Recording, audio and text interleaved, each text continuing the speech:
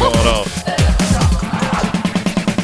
Feel like $1 million. Let me check out that rig. What's up, TMZ? How'd you find me, bro? I got my disguise on. What's up, man? TMZ Sports.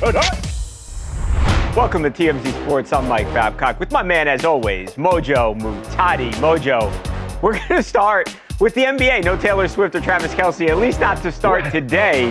What? I know, shocking. We do have an equally as crazy story, though, because last night, of course, the NBA season kicked off in October.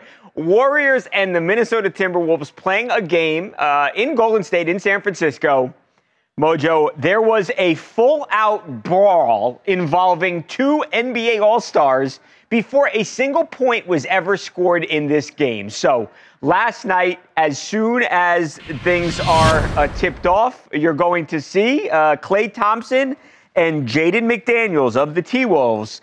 They start fighting, and then Draymond Green will literally get Rudy Gobert, the 7+ footer, in a legitimate headlock. Take a look.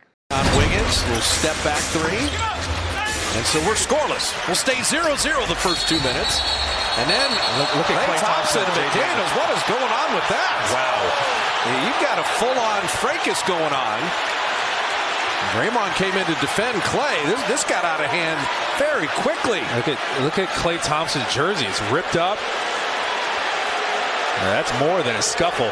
Yeah, Mojo, as the broadcaster said, Klay Thompson's jersey was ripped. This was a real fight. I mean, we've seen NBA fights where people talk and run their mouths a bunch, but you literally see Draymond Green with Rudy Gobert in a headlock, and Rudy Gobert presumably is having the blood cut off to his brain. So a few more seconds like that, and Rudy would have been sleeping. Babcock, this was intense. This was the biggest tussle we've seen on a basketball court in a little bit of time, right? I guess we'd have to take it back to an actual practice to see some hands actually fly. Funny enough, involving the same guy, Mojo. You don't say. Hey, look, man, that was escalated. I mean, you got jerseys grabbed, people trying to fling each other to the ground. You know every team has their designated enforcer to run in and handle business when things get physical. I mean, that is extremely important in sports, whether that's basketball or hockey. I mean, in football, that's more or less everybody on the team. But right. This was a serious one. I mean, this angle probably shows it the best right there. I mean, pretty good form. I mean, hey. Mojo, it was a real choke. You're right. Last that a little bit longer. He might be going to sleep on the court. I mean, he's clean under the chin. He's got a pretty good hold on, and you can see it's taking multiple people trying to pull him off, and it's still not working. So there's going to be some consequences coming, brother. That's a great point. Mojo, as we sit here Wednesday afternoon and film the show, the NBA has not yet announced any punishments. Draymond Green, Klay Thompson, and Jaden McDaniels were ejected from the game. Rudy Gobert was not ejected. He remained in the game because he was kind of just standing there and he got choked. I do think, Mojo, we obviously haven't seen the last as far as punishment goes here. I think there's going to be some suspensions. I think Draymond Green is definitely going to be suspended. It's just a matter of how many games he gets, Mojo. I think you're probably looking at something like a minimum of 2, maybe up to 5 games, taking Draymond Green's history into account. What do you think, Mojo? What's your gut tell you here? You know what? If you're asking me, I think basketball's getting too soft these days. People screaming and crying for penalties. I think they should give the team 10 extra points for delivering a quality, efficient headlock. I think we need to toughen basketball back up. So that's my take on this. Award extra points. Maybe give them a raise. Give them a bonus. Holidays are coming up. Some gifts. I like it. So no fight. So no suspension for Draymond Green. 10 points to the Warriors. You were handsome. You were pretty. You're the king of South Philly. When the band finished playing, they howled out for more. The leathers were swinging. All the drums they were singing. We fought on a corner, then danced through the night. The sound of the Silver Ages choir. We're going to let a chief steal the show? Hell no. Bells were ringing out for Christmas Day. Mojo, that was Travis Kelce and Jason Kelce singing like a real live track. So the Philadelphia Eagles, as they have done lately, release a Christmas album. This year, it's called Philly Special Christmas Special, of course, a play on the Philly special play from the Super Bowl. Helped the Eagles win a Super Bowl a few years back. The shocking thing here, Mojo, is that Travis Kelce, of course, who is a Chiefs superstar who beat the Eagles last year in the Super Bowl, he is actually on the song with his brother and with Lane Johnson, Jordan Mailata of some other Philadelphia Eagles as well. So, Mojo, they have a song, Money Goes to Charity, so I won't get on them too bad there, Mojo. But we're going to talk about different music. Taylor Swift's music, Mojo. Of course, we know in Buenos Aires over the weekend, Saturday to be exact, Travis Kelce was in the building. Taylor Swift performed her song Karma. We know she changed the words to the song. She changed the lyrics to work in Travis Kelce, her new man. Well, this week on their New Heights podcast, Travis and Jason talked about that moment. Did Travis know she was going to do this? He answered that question. Take a listen. How does it feel to officially be the guy on the Chiefs? You mean Karma? Karma, that's right. Yeah, no, I had no clue that, I might have had a little bit of a clue, but definitely when I heard it come out of her mouth, still shocked me. And yeah, you could tell in the video. I was like, it was pretty. Oh, she really just said that. You were so shocked, you left Scott hanging. Scott's over here looking for a high five. Yeah, Mr. Swift, I apologize, big guy. Man, I missed that. I never miss a high five, too. Big high five guy. It's the most electric thing you can do at an event. And so, sorry, Mr. Swift. He even had your Chiefs lanyard on. Got him over here to the good side, baby. Scott. You know what I'm saying? What are we doing, Scott? Just one by one, getting all the good ones. Come on over. You're going to let this man's devilishly good looks and relationship with your daughter sway you from a lifetime of fandom, Scott? This is ridiculous. Oh, I just realized he called it a relationship. Well, first of all, let me just vouch for my guy T. Kelce here real quick. I definitely know personally that Travis is a big high five guy. He's you gotten a high five before, Mojo? He's a big high fiver. He loves forcing in high fives into every atmosphere. I mean, the other hands here might be doing a high five at this very moment in this picture. I don't know. I mean, look, the people's elbow, the most electrifying move in pro wrestling, the high five, the most electrifying move as a spectator, I guess. So we'll go ahead and say that. Yeah. Hey, hold on a second. You called it a relationship. I was about to argue the opposite. I mean, we don't even have impromptu moments anymore. He knew the lyric was replaced ahead of time. This is just stacking my overwhelming evidence to perpetuate my theory here that this is not necessarily a real relationship. She tipped him off ahead of time. That wasn't even organic. I mean, normally you would try to surprise your person while you're on stage doing the thing. You work their name into your presentation. What a great deed. Maybe not as much when you know it's coming. Yeah, that stood out to me too, Mojo. I will say this. Such a hater. Someone said this to me earlier today. When you look at that video of Taylor, she's running. It looks like she's running to the porta potties. I was talking to one of our affiliate stations, and they thought she had to go to the bathroom. And then Travis was there, and the smooching began, Mojo. But yeah, they thought Taylor Swift had to, go to the bathroom. The long performance, buddy. I mean, we've talked about it before. When football players got to go to the bathroom on the field, they just do it while simultaneously squirting water over their region. She can't do that. Coming up, boxing legend Andre Ward joins us to talk about his new book. Plus, is there an opponent that would motivate the Hall of Famer to come out of retirement? He actually names two, and these fights would be huge. You don't want to miss Andre Ward next on TMC Sports.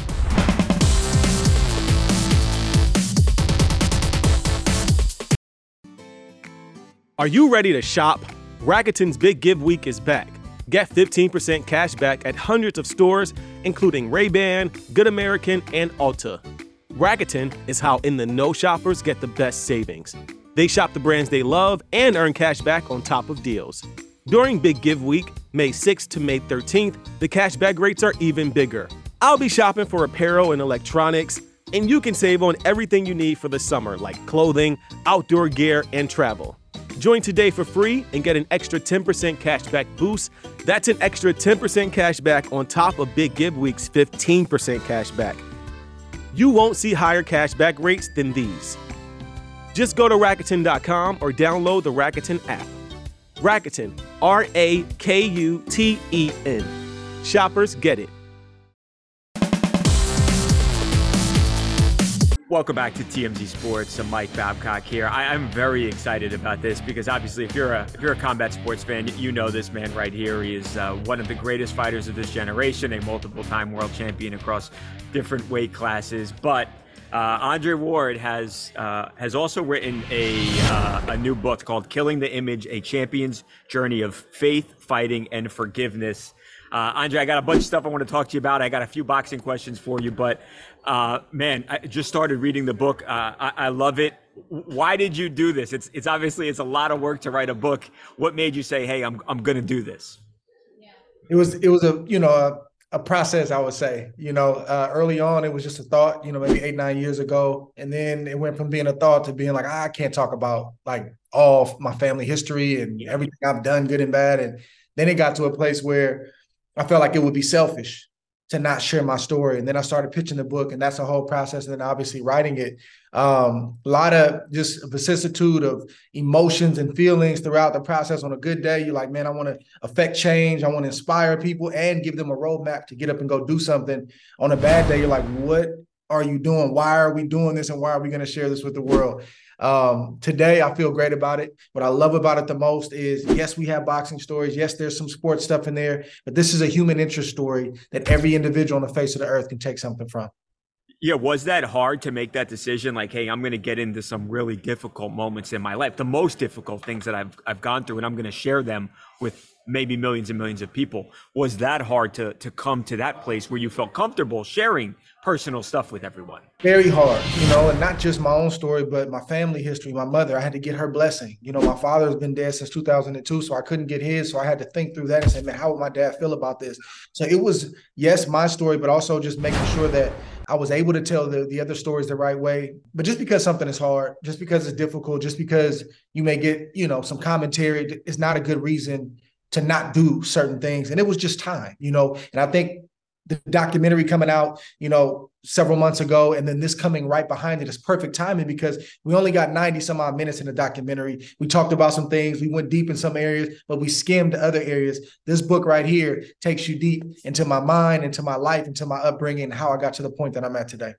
I remember, Andre, when you retired, and I think a lot of people were like, hey, this guy's still on the top of his game. Why is he doing this? But it seems like you've never looked back. I mean, you're doing big things like this that will change people's lives. You never had any regret or never felt like you made the wrong decision. It seems like you really believe that you made the right decision in walking away when you did. Well, sometimes in boxing, I got a knack for making hard things look easy. I just got a good poker face. I definitely have looked back. You made it look easy because I said, why is he retiring? But that's sort of what makes a great fighter a great fighter. We don't show pain. We know how to suppress emotions and feelings to get the job done. But that doesn't mean that I'm not dealing. I'm dealing for sure. So I definitely have looked back. I just haven't gone back. And, I didn't realize that I'd probably have to retire 4 or 5 times. I'd have to reaffirm my convictions many times, to ultimately cause me to stay away. And, on a good day again, I'm like, man, you did what you're supposed to do, man. You'll be a roadmap for the younger generation. On a bad day, I'm like, dude, what were you thinking? Tens of millions of dollars. Made so much money, right? Oh my gosh. And just like the plan for me after beating Kovalev the second time was cruiserweight, which is the weight class up, and then heavyweight. Yeah. I wonder what could have been some days, but I know I made the right decision. What do you think about all of these and what's happened with the sport? And I know a lot of people like it. I like watching it. The exhibition fights, the MMA guys crossing over, the Francis Ngannou fighting, Jake Paul. What do you think of all the things that have happened since you sort of? I don't hate against it. Yeah, I don't hate against it. I would probably do it for the right situation.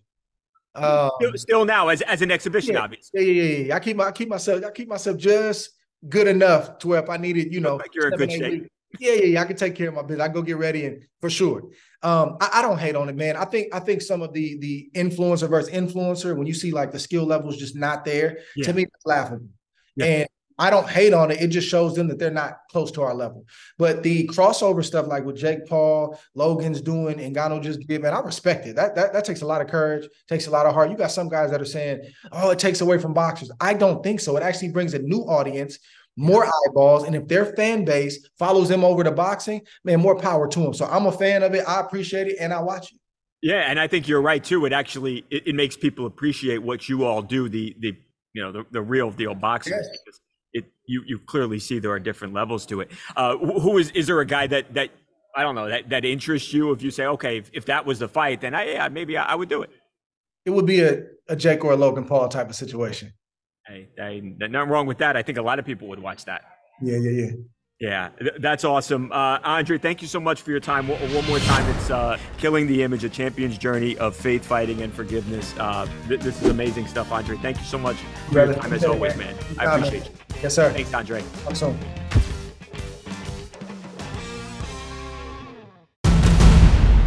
It's very tough.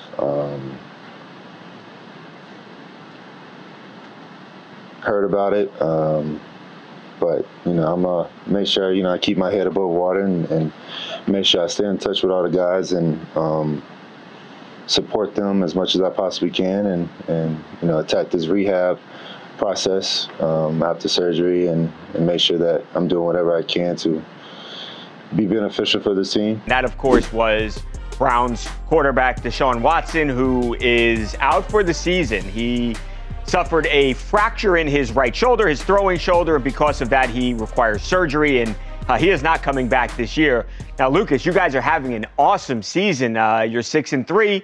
You just beat the Ravens who I thought were probably the biggest threat to the Chiefs out of the AFC to be in the Super Bowl. You go in there, you come back from 14 down, you win 33-31. Now your quarterback's out, though, Lucas. I'm very, very interested in the state of the union right now in Cincinnati. By the way, with a huge game coming up against another rival, Pittsburgh Steelers, also 6-3. Fantastic football game. Now, this is something that the Browns have dealt with all season. Remember, we in the first quarter of the season, Jack Conklin, the right tackle, Jedrick Wills, left tackle. So now we have Deshaun going down, and it's like, okay, what's next? But the thing is, we've talked to players on the Browns, and they say, look, Deshaun was one of those guys who made everybody feel comfortable. But the point is that it's the next man up mentality, that they're not concerned, that they're like, whoever is in these roles, we know that we can go out and execute our offense or execute our defense and go out there and play our game. They're looking forward to playing against the Steelers. Despite all this, Dorian Thompson-Robinson will get the start. They like how he will have a full week running the offense. They think that'll be better than when he started. Is he your okay, tell me this. Is he the quarterback? There are all these conversations, as we know, when someone goes down. It happened when Aaron Rodgers went down, and every other starting quarterback that's gone down across the league. We know the conversations start. I've seen people naming Tom Brady as a possible destination for him being Cleveland. I've seen everyone in between, all the way down the line to Colin Kaepernick. Do you have your quarterback, and are you happy with Dorian heading into the playoffs? So I'll break some news for you right now. Oh, wow. Tom Brady will not be the quarterback of the Cleveland Browns. I don't know about this news, Mojo. I don't like it. Big breaking news. Get the graphic out there and everything. But the Browns say, Kevin Stefanski says, look, DTR is our guy. We believe that when he has a full week under him to prepare for the Pittsburgh Steelers, that he can be the guy to lead us to a win, and you got to take him for his word at it. Now, I don't think at this point in the season you want to bring in someone else because it'll just add more chaos to everything going on, and really the Browns don't have too much experience being at this point in the season and actually being in a spot for the playoffs. So just go with the guys that you have and pray for the best. What do you think, Mojo? Do they ride with the quarterbacks they have on the team now, or bring somebody in? No, I think you got to ride with who you got. I mean, we're talking about a player that's been there all season, all off season, who knows the playbook, who's ready to step up into a role. I mean, a quarterback, as we all know, is a tough position to bring in an outsider and expect them to pick up a playbook and create chemistry with the receivers and learn the offense and all the subtle nuances that go with that. So definitely stay within your organization. I mean, hey, Lucas is the expert here. If he feels good about his guy, then that's good enough for me. Lucas, if it doesn't work, I got someone for you. 2 words. Tommy DeVito. I got 2 words for you. Keep them.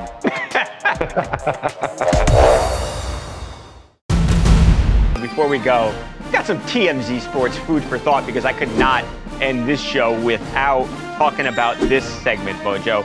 Jameson Williams was a top wide receiver in 2022, was 12th overall pick. Now is a star for the Detroit Lions. Really nice player, Mojo. Got some weird eating habits, though.